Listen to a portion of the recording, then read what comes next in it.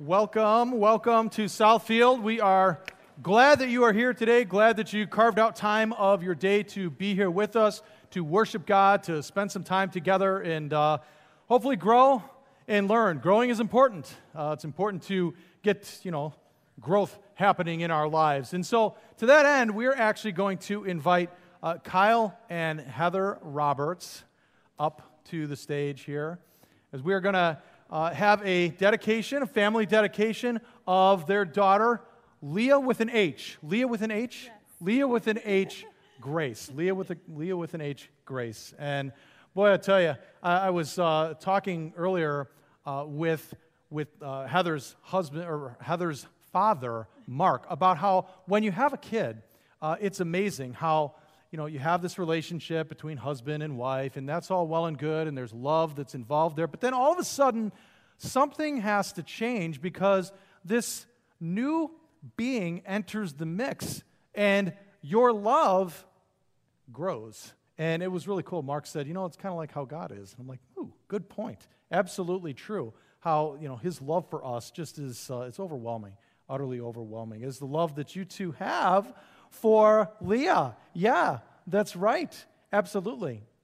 Well, when we do family dedications, we always kind of bring our minds back to a specific verse in the book of Deuteronomy. And it talks about basically the way that we should, as parents, dedicate ourselves to the raising of our kids in a way that keeps God's word in front of them. Because that's really the charge. Right? I mean, we as parents have a responsibility to bring our kids up in what's called the fear and admonition of the Lord. Right? And so I'm going to read Deuteronomy 6, and I'm actually going to start a little bit earlier than traditionally what we use. But I want you to hear all of this because really this is a dedication for you guys as you raise Leah in the fear and admonition of the Lord. Here's what Deuteronomy 6 says. It says, "Hear, O Israel, the Lord our God, the Lord is one." And here it is. "Love the Lord your God with all your heart, with all your soul, and with all your strength." That is how you model the love of God for Leah. That's how you model it. He goes on to write, "These commandments that I give to you today are to be on your hearts. Impress them on your children. Talk about them.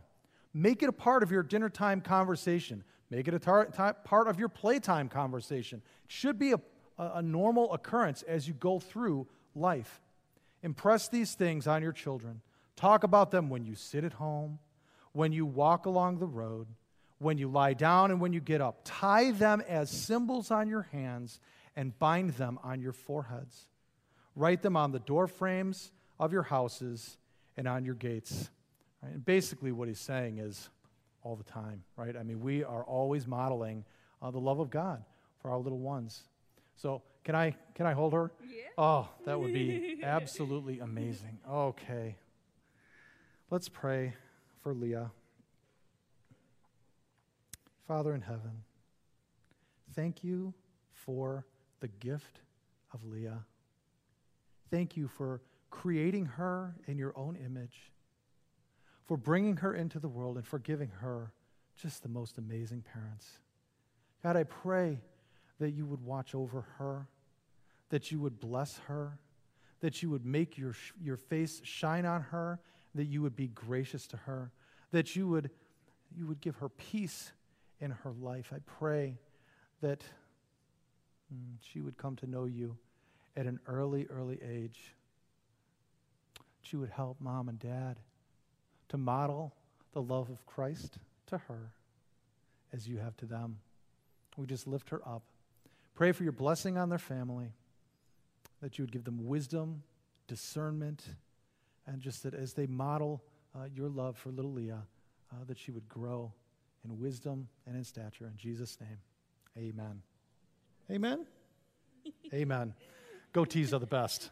Congratulations. Thank you so much. Yep. So glad.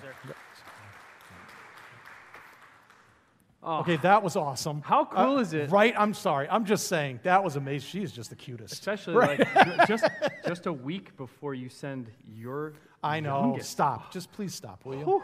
Yeah. Man, sorry. My I was like getting choked up over that. my youngest is going to college, going away to college in about a week and a half. So, thank you. Would you like to preach now? Yeah, all right. Stop. Just stop. Oh. Oh, well, Goodness. again, welcome to Southfield. We're so happy that you are here in this beautiful air-conditioned room. You know, that's something, I'm foreshadowing a little bit, but in terms of being thankful for things, I'm so thankful that God gifted the person who was most annoyed with being hot with the ability to come up with the air conditioner. Right. Absolutely. I'm so thankful for the It's amazing. AC. It is. Yeah. It's a total game changer. You know what's another game changer? What's that? Journey groups. Oh, journey groups are Journey a game groups changer. are a Yep. total game changer. And if you open up your Church Center app this morning and you found us, you found Southfield Church in the Church Center app, you will see that our journey group selection is There's a whole abundant. slate. There's a whole slate of them. They're all over the place. A lot of different ones. There's something for literally people of all ages, Yep. all different days of the week. I can't say this for certain, but it seemed to me that Jesse Majerus is leading a different group on each day. I think it's 20. I think the total number's 27 different groups that Jesse's leading. I'm going to so. ask her to lead a 28th. I haven't told her that yet, but yeah. Just some really, really cool offerings. Any that come to your mind right off the top well, here? I mean, I know Apples of Gold was a big hit last time, and that's running again. Mm-hmm. I'm always excited about the basketball one. You know that. Mm-hmm. Excited about the guys. 6:30 in the morning, super early, but a great time of just getting together. I love that one. Dinner in 1 John. Do I keep going here, or do I stop at some You could, point? but we'll be here for another 35 I know. minutes. So. Yeah. Yeah, there's a little something for everybody, and there's even one that I know. I already know what you're going to say. I know the one you're talking about. kind of fired up about this. I'm scrolling through, and usually I'm a visual learner. I'm a visual person, so I'm looking and I'm seeing all these different pictures. That's it. That's the grabber for me. And I saw shotgun shells on there. And I'm like, what the heck's that all about? Open it up, and Don Yost is going to be hosting 4 different times throughout the fall, all leading up until December. That's fantastic. Well, we're going to get to go trap shooting, get into the scripture, get into word, and have some time to eat together. So that's his group is amazing. called Trap, Train, and Table. That is something that is completely off the reservation. I'm looking so forward to doing Something that. new and different, something new and different. Now, Brian, I don't know about you, but for me, I'm a busy guy, right? I got a lot of different things going on. And, as I look at the slate of groups, it is pretty obvious to me that there are some that fit my schedule, but I don't know that I'm going to be able to make it to all of them. I mean, should I bother signing up? I mean, I don't want to be the guy who signs up for a group and then doesn't come, half of them. Is it still worth doing? Let me put it this way. Okay. My mom, when I was going through high school and trying to play as many sports and do as many activities as I could, she'd made one rule for me. You're not allowed to quit anything that you start. So when cross country reached its peak mileage and I was like, yeah, it's 92 degrees and I don't really want to run today. Can I just quit? My mom would be like, no, get out there. But if I was sick, if I had a huge, major project due, if life stuff happened and I had to miss one practice, I'd have to deal with the repercussions from the coach. But ultimately, that was okay because I wasn't quitting on the group. So I think even as busy as we all are, everybody understands. Life happens. Right. Things get in the way. So that one miss here or there is okay. We don't want to just make excuses. Right, for sure. We don't want to sign up for something that's 8 weeks long and then say, well, I can make one. But if you can find the time to be a part of that, be a part of Journey Group, this is where relationships happen. Right. I know a lot of us walk into Southfield or walk into a church and we feel like this is just home. But that connection happens not just here in the room, not just when we're serving, but also in those small groups. Yeah, well, you know that we talk a lot about, Southfield being all about life change, and we always say life change is kind of predicated on that 3-pronged stool, right? It's based on 3 different things, or that stool kind of helps to form a foundation. 3 legs. Sunday morning, we're here, we make a commitment to that. Serving in some capacity in small groups, because that's where accountability and relationship happens. And, God wants us to grow, and so we've got to do something to make that happen. So, Yeah. So I would encourage you all to at least check them out. You can, again, look through them on the Church Center app. You can go to the Info Hub today, ask Don all about shooting, or any of the other groups. We want to be able to guide you, to help you find that one group that is right for you. Maybe there's multiple groups. I know I'm going to try to go to several of them. And the great thing about this is that the way we structure groups is the easy on-ramp, easy off-ramp. Yeah. You're not signing on the dotted line until 2029, guys. We're not requiring that you are there every week or you're kicked out or anything like that. We have a group that started several years back that has just kind of morphed and continued to go on. So it feels like we've been a part of that group forever, but that's part of the nature of us being together. Yeah. We wanted to keep it going. And yeah, people have come and gone and left, and it's changed, but ultimately we've got some great relationships. My wife and I have gotten great relationships out of just being together. There's that verse in Acts 2 that talks about in the early church, they met together in the temple courts. How frequently? Daily. Every day, right? So, I mean, there is kind of a precedent for this, and we have to make time. If we're going to grow, we have to make time. Yeah. So. Yep. So I encourage you to do that. The other thing that you can do on the Church Center app is give. And we appreciate your generosity in that. If you haven't started doing that, I'm going to keep pressing it. It's so stinking easy. It's so easy to do that through the app. But if you haven't gotten there yet, we do have the black box on the wall on your way out, so you can provide your offering that way. And again, thank you so much for continuing to do that. One thing that I did miss in the first service, I feel really bad about it. Okay. Labor Day is coming, which means we have baptisms. Right. Yeah, that's a big deal. And a really, really cool way to declare your love and your faith in Jesus, and that you've come into that relationship and tell the world about it is by getting baptized. We're told to do it. Not a requirement for heaven, but we're told, profess your faith. Yeah. Let people know. And we're going to have a couple of different ways that you can do that at our outdoor Labor Day service, because we will be outside on Labor Day Sunday, just one service. But you can either do that in our tank or in the river.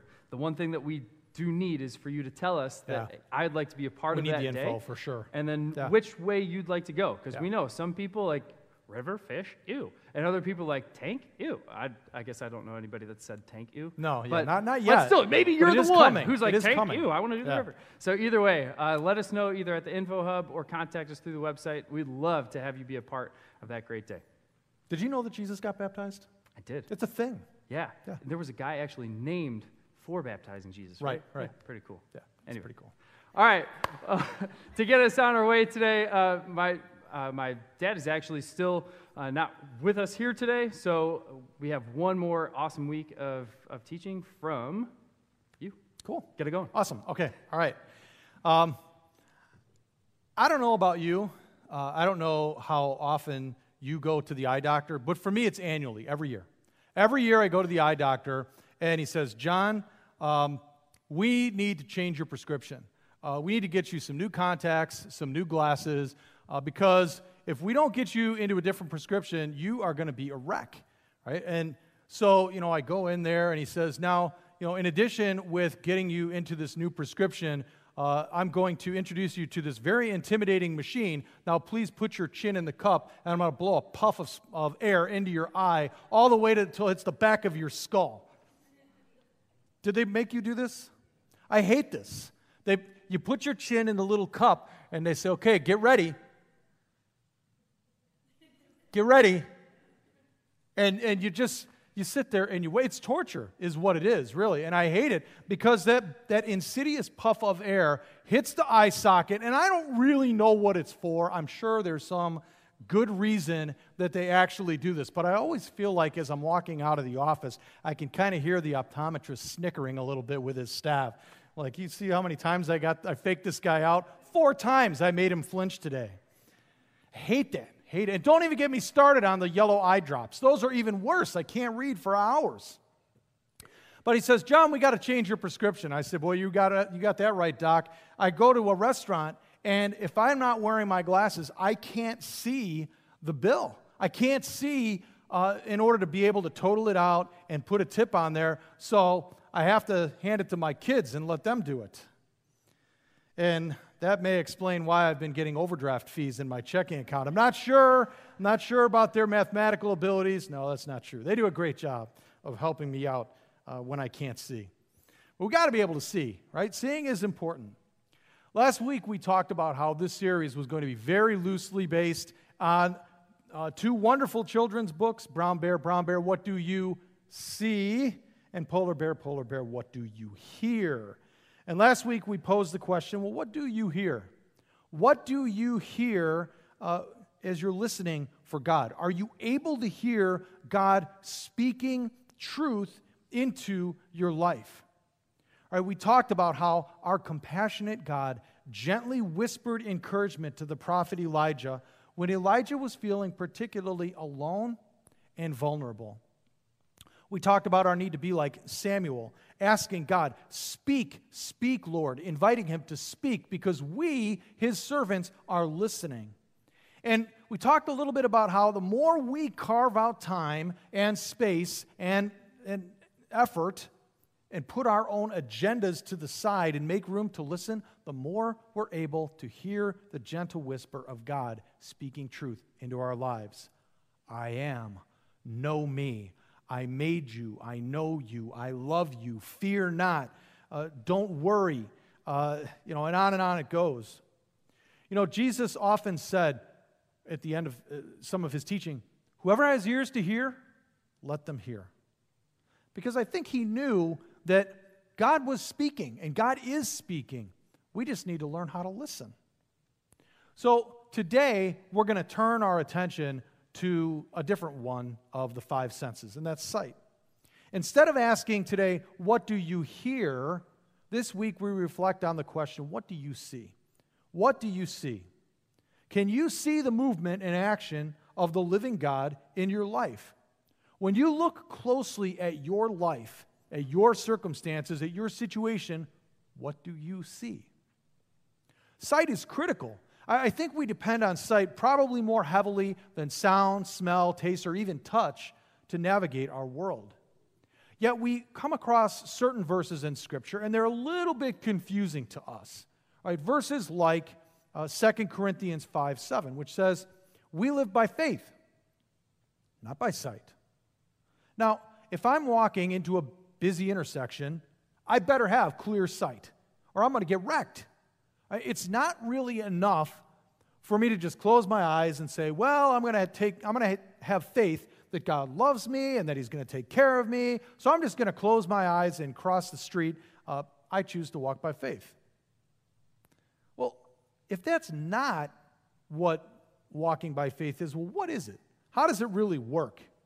Well, let's take a look back into the story of Elijah and his protege and see what we can see about walking by faith. Remember last week that we found Elijah standing at the mouth of a cave, listening to the gentle whisper of God. And in his gentle whisper, God informed Elijah that he would have a successor, somebody to come after him. Although Elijah was discouraged, it was important for him to know that God's plan did not end with him. We read that the Lord said to him, go back the way you came. Right? Go back to the desert of Damascus. And when you get there, anoint Hazael king over Aram. Also anoint Jehu son of Nimshi king over Israel. And anoint Elisha son of Shaphat from Abel Meholah to succeed you as prophet. 3 tasks. Anoint Hazael king over Aram. Anoint Jehu king over Israel. And anoint Elisha to be your own successor. In other words, Elijah, the show will go on. Right? The plan doesn't end with you. In fact, I can already tell you who the next prophet in Israel will be, and his name rhymes with your name. Elijah, meet Elisha, because he's going to be Elijah 2.0. There are so many amazing stories about this guy, Elisha. I mean, if you look at the book of 2 Kings, there are a lot of different things that Elisha was able to do because God empowered him to do it. Let me give you just 3 of them right off the top.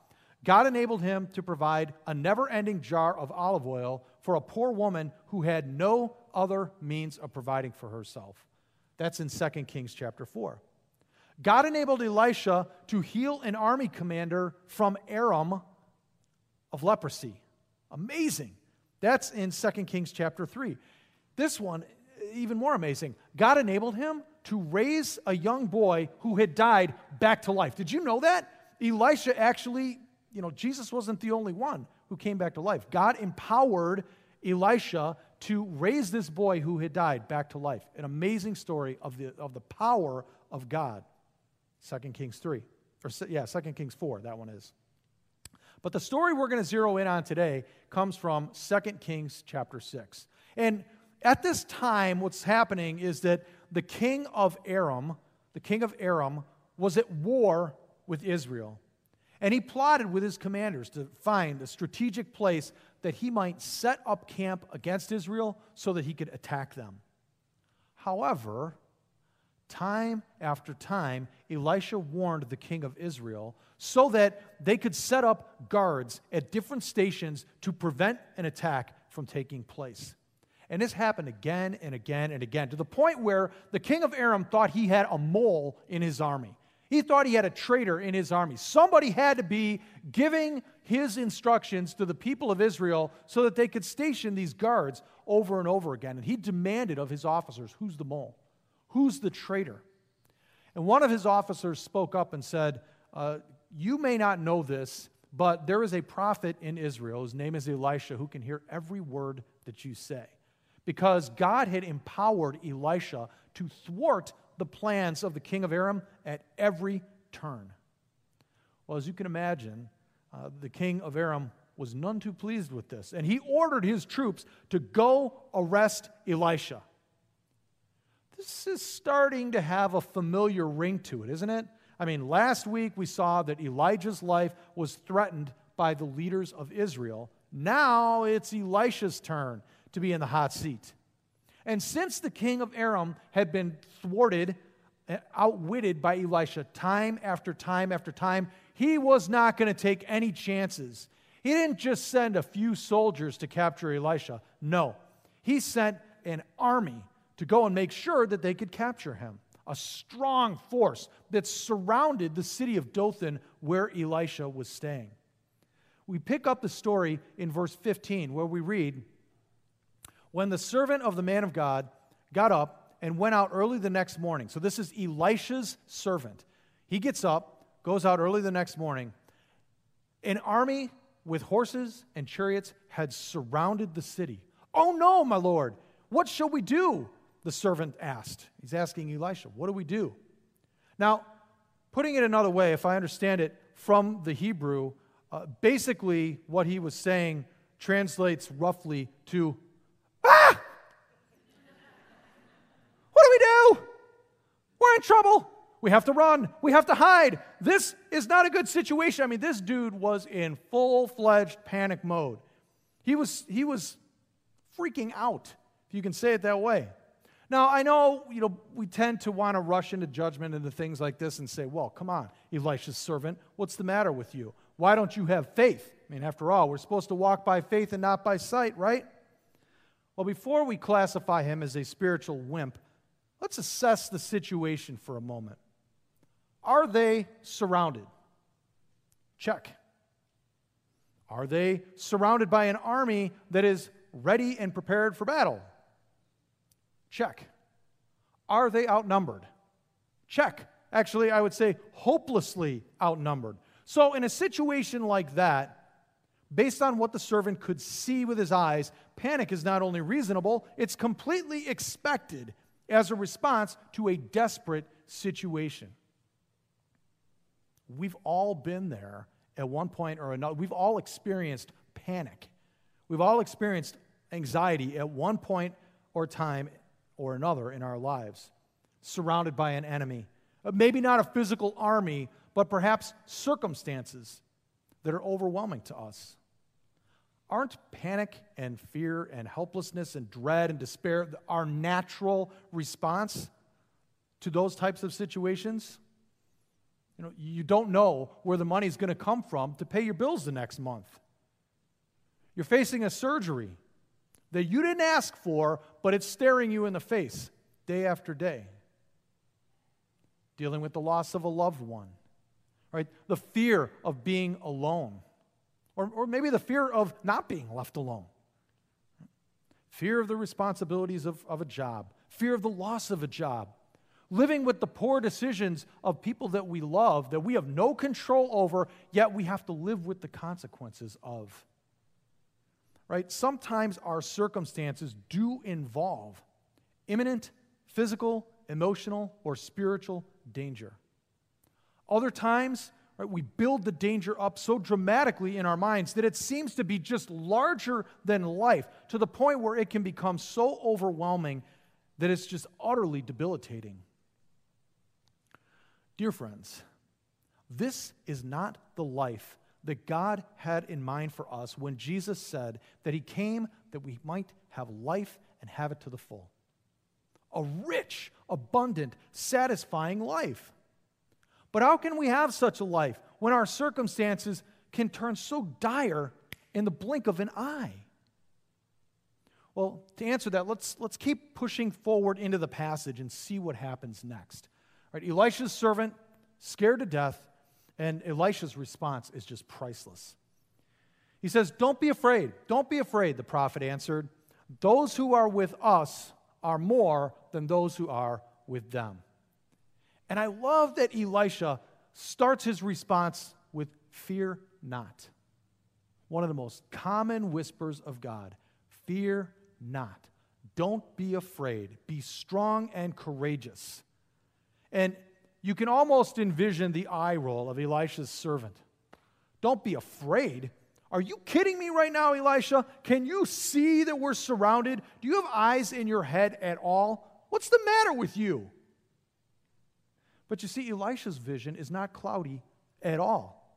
He's not suffering from some LASIK gone bad surgery that's left him scarred and blinded. Sorry to those of you who are considering LASIK.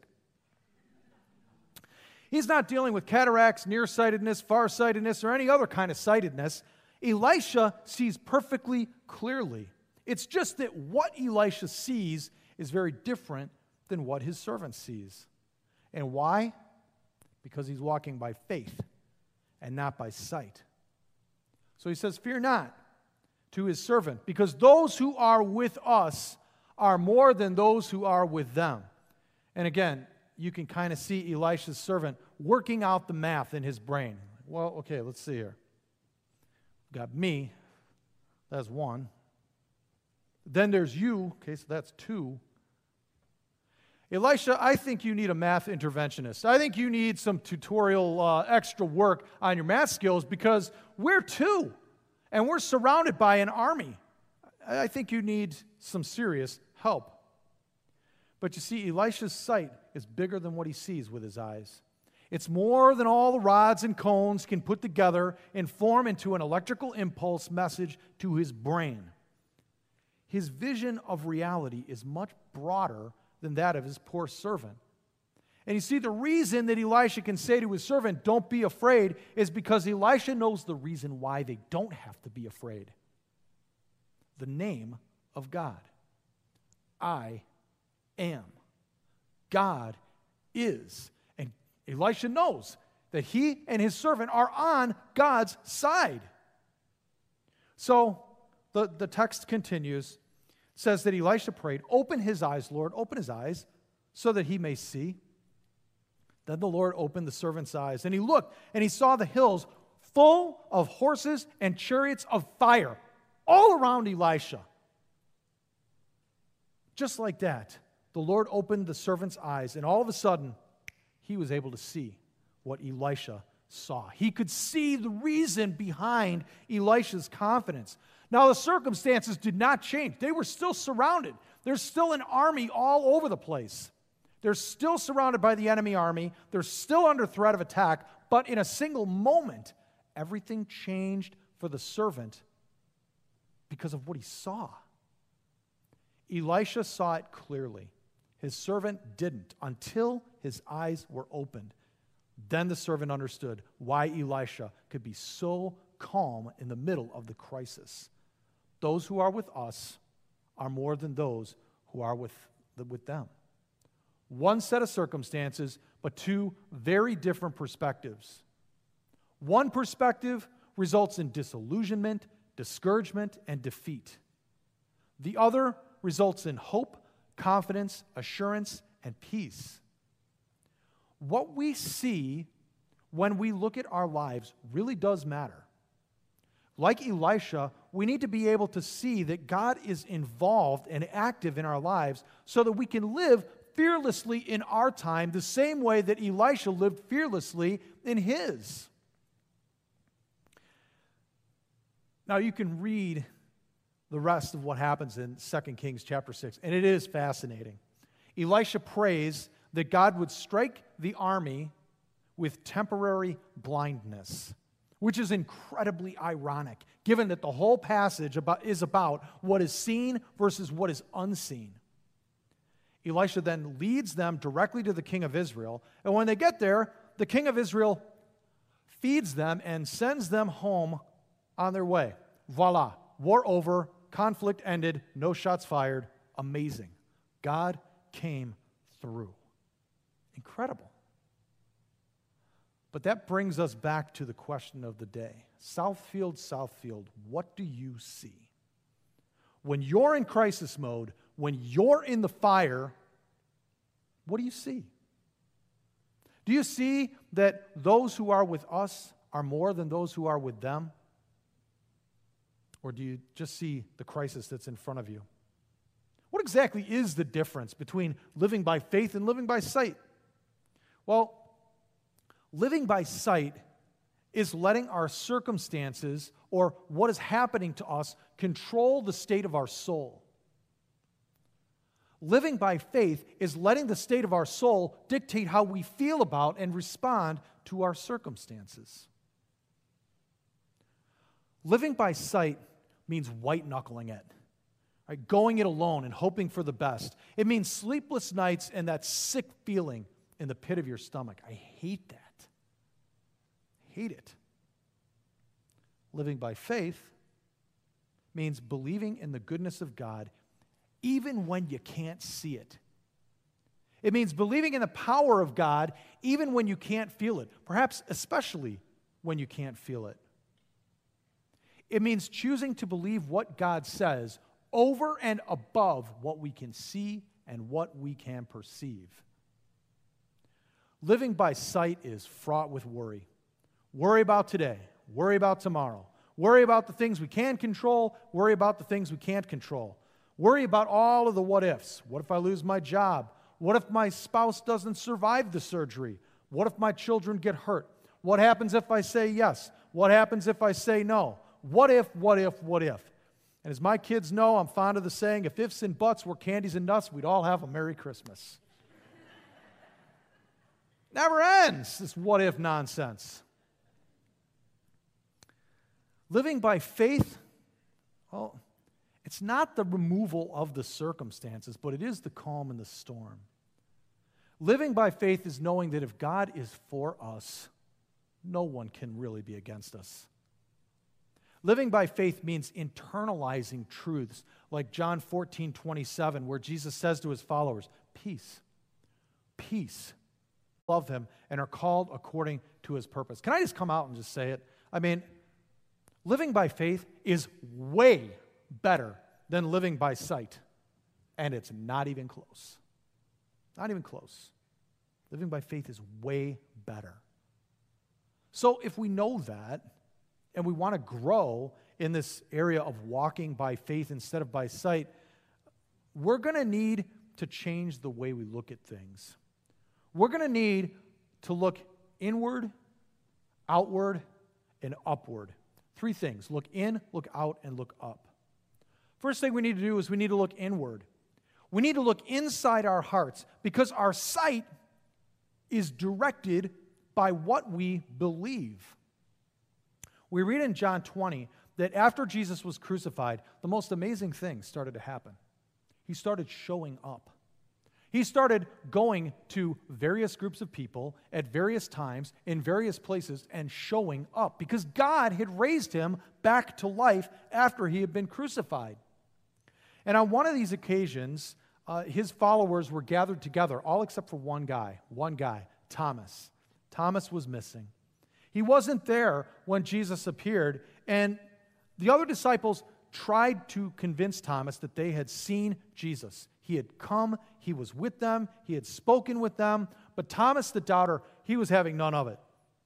I won't believe it unless I see the nail wounds in his hands and put my fingers into them and place my hand into the wound in his side. Do you know why Thomas said that? Because he held to the same misguided philosophy that Elisha's servant held to. Seeing is believing. Only a few short days later, Jesus appeared again and said to Thomas, check it out, friend. Put your fingers here. Put your hand in my side. Stop doubting and believe. And of course, as you would expect, Thomas immediately exclaims, my Lord and my God. And Jesus replied, you believe because you've seen me. You believe because of what your eyes are telling you. Blessed are those who believe without seeing me. You know what Jesus was saying here? Saying, Thomas, you and Elisha's servant are hung up on the idea that seeing is believing. Elisha's servant saw the army assembled against him and missed the fact that God was right there, standing right beside them and had their back. You didn't believe that I had risen because you hadn't seen me. But you guys have it exactly 100% backwards. You're 180 degrees out of phase. Seeing is not believing. Believing is seeing. Seeing is not believing.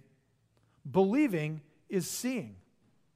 We cannot see the combined physical and spiritual reality of our world until we believe. It's only when we believe in God, in Jesus, in His love, in His care for the world, in His life-giving sacrifice for humanity, that we begin to see clearly. Up until that point, the Bible describes us as blind, spiritually blind, or dead, spiritually dead. Seeing is not believing. Believing is seeing. So when we come to the question of what we see, well, it depends so much on what we believe. And it boils down to a daily choice. Do we take God at His word and believe Him when He tells us He knows us, He loves us, and has our best in mind no matter what our circumstances dictate? Or do we choose to simply focus on what we can see? It's a choice. It's a daily choice. And until we come to the point where we take God at His word and believe Him, we're never going to see clearly. And I'm not saying it's easy. It's not. Right? When you're drowning in the circumstances of life, it is not easy to live by faith. It's hard. But no one ever said that living a Spirit-filled life was going to be a walk in the park. Sometimes it's not easy, but that's okay. Because even through the worst of it, God is still there, and He's still trustworthy. Sometimes we just need a little reminder to remember that. I think David nailed it in Psalm 23, where he writes, even though I walk through the valley of the shadow of death, I will fear no evil. Why? Because you are with me. Your rod and your staff, they comfort me. You're with me. If we're going to grow in walking by faith, we start by checking our hearts, what we believe. We look inward. After looking inward, we need to shift our gaze to our circumstances and invite God into them. We look outward. Now, looking outward is not simply focusing on our problems or focusing on our pain. That's how the world looks at things. That's not the way that we look at things. That's how Elisha's servant saw things before his eyes were opened. Instead, our belief in God, that look inward, informs us about how we see and deal with life. Looking outward means asking God for help, asking Him to show up, inviting Him into our circumstances, problems, trials, and pain.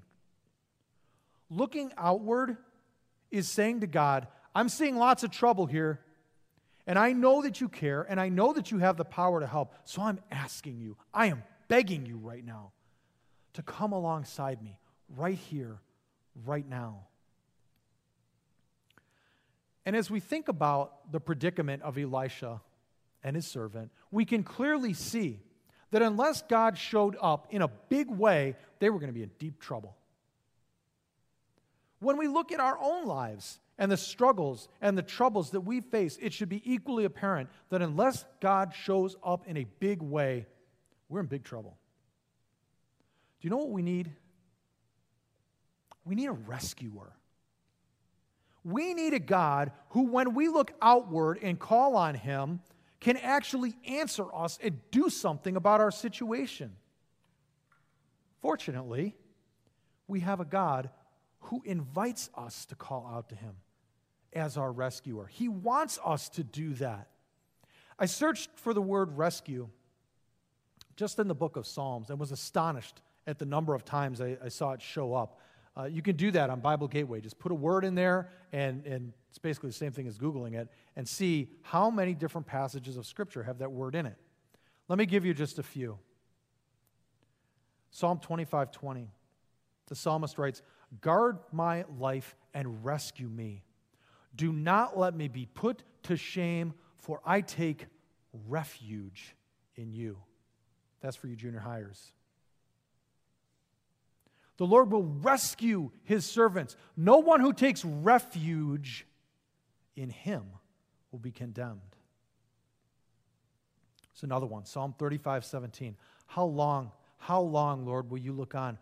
Rescue me from their ravages, my precious life from these lions. You ever feel like you're being attacked? Like you're being surrounded? Like you're under the gun, so to speak? Rescue me from their ravages. Psalm 43. Vindicate me, my God, and plead my cause against an unfaithful nation. Rescue me from those who are deceitful and wicked. Psalm 69. Rescue me from the mire. Do you ever feel like you're stuck in the mire? You're stuck in quicksand? You're drowning? The psalmist writes, rescue me from the mire. Don't let me sink. Deliver me from those who hate me and from the deep waters. Psalm 140.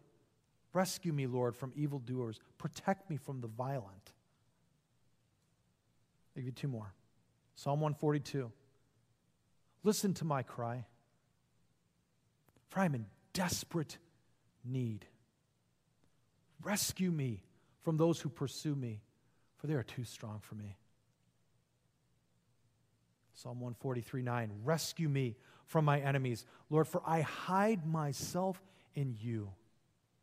I don't know how this works for you, but for me, that look outward comes in the form of a simple one-word prayer.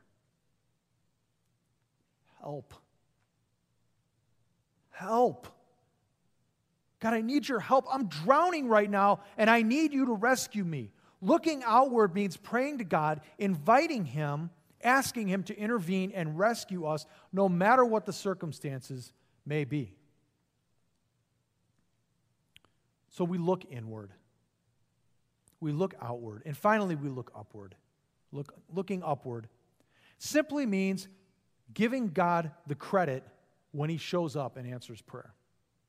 It means seeing God move and simply saying, thank you, when he shows up and answers prayer. It means giving him the credit.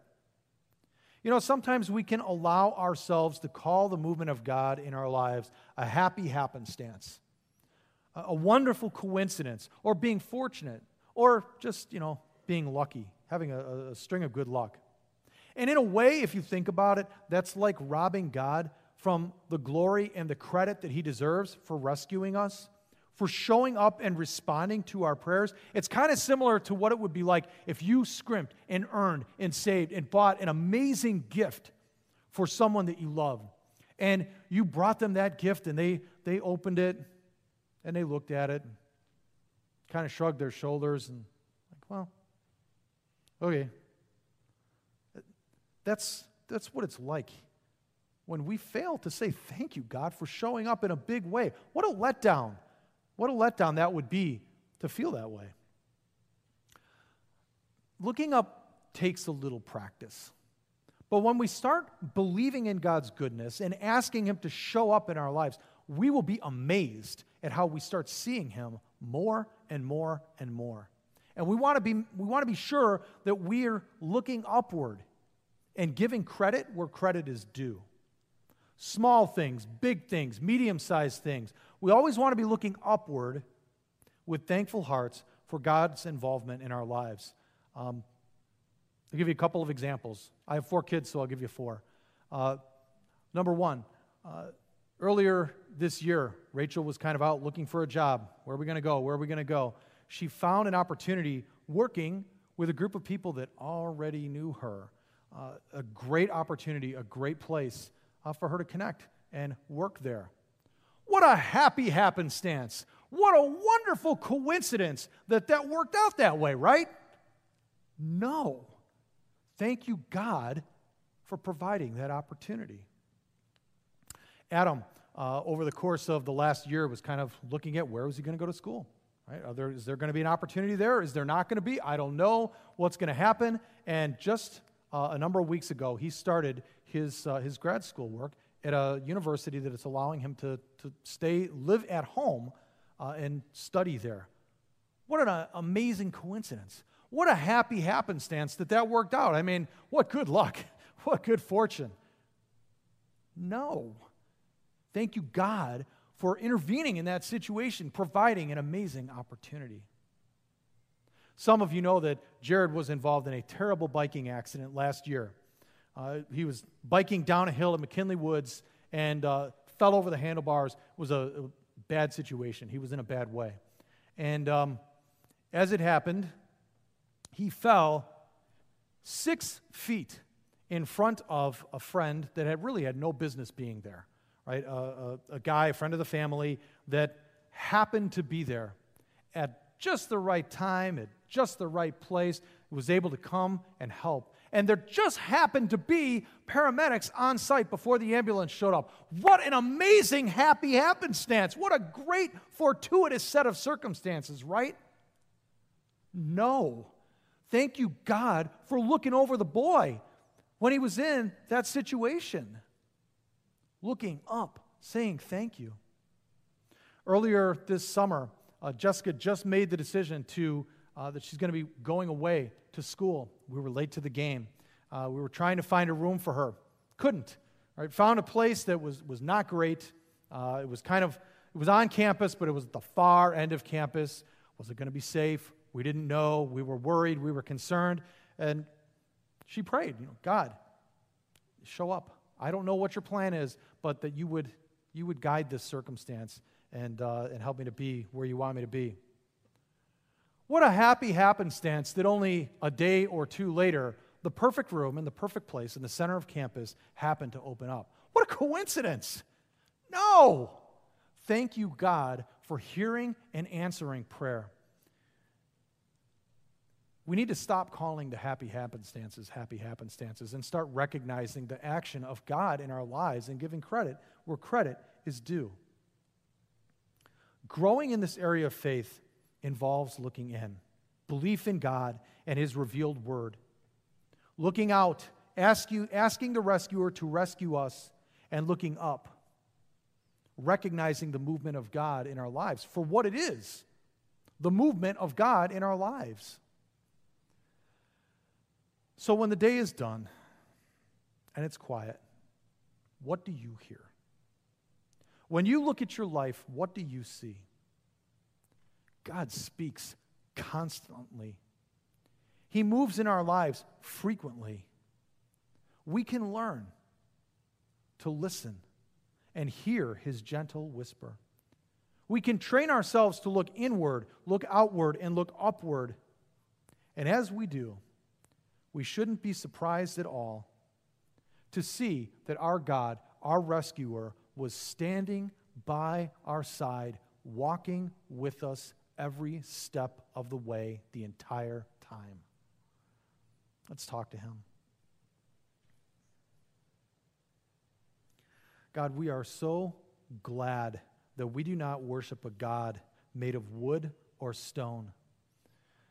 We are so thankful that you are alive, living, and active, speaking, showing up in our lives, rescuing us time and time again. God, we commit ourselves to learning to listen,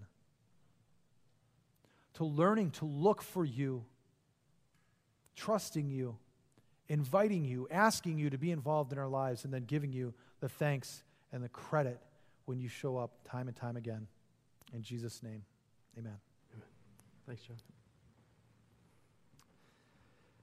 Southfield, what do you see? I think it's a great question to reflect upon during communion, because we literally get the visual representation of the sacrifice that Jesus Christ made for each and every one of us. That sacrifice that he made to bridge the gap between a completely broken, sinful world that we are a part of, that we are stuck in, and a holy and perfect God that wants a relationship with us, that wants us to be in heaven with him forever, but that sacrifice needed to be made. We get that in the body and in the blood. So today, as we go into communion, which is at all four corners of the room, gluten-free on the stage or on the left table back by the doors, I'm going to encourage you to ask, where are you looking? What are you seeing? Is it time that you look in? Is it time that you sit and you hold communion and you stare at it and you believe that Jesus did make this sacrifice, that he does love you, that he does care for you, that he does want to take your sin away? Or is it time that you look out? Is it time that you look out and instead of worrying and panicking and saying, I can't handle all that's happening around me, you say, God, help. God, I need you in this moment now. Help. Or it might be time to look up. To look up and think about, maybe it's the last week, maybe it's the last month or the last year, all the ways in which God has moved in your life that you can see. Maybe you haven't given him credit. Maybe it's time to look up and say thanks. Our worship team is going to be singing a song while we go to communion, so you can go and receive it. But then I'd encourage you to start by sitting, holding and staring at the representation of Jesus' body and blood as you ask those questions. What do you see? Is it time for me to look in, look out, or look up?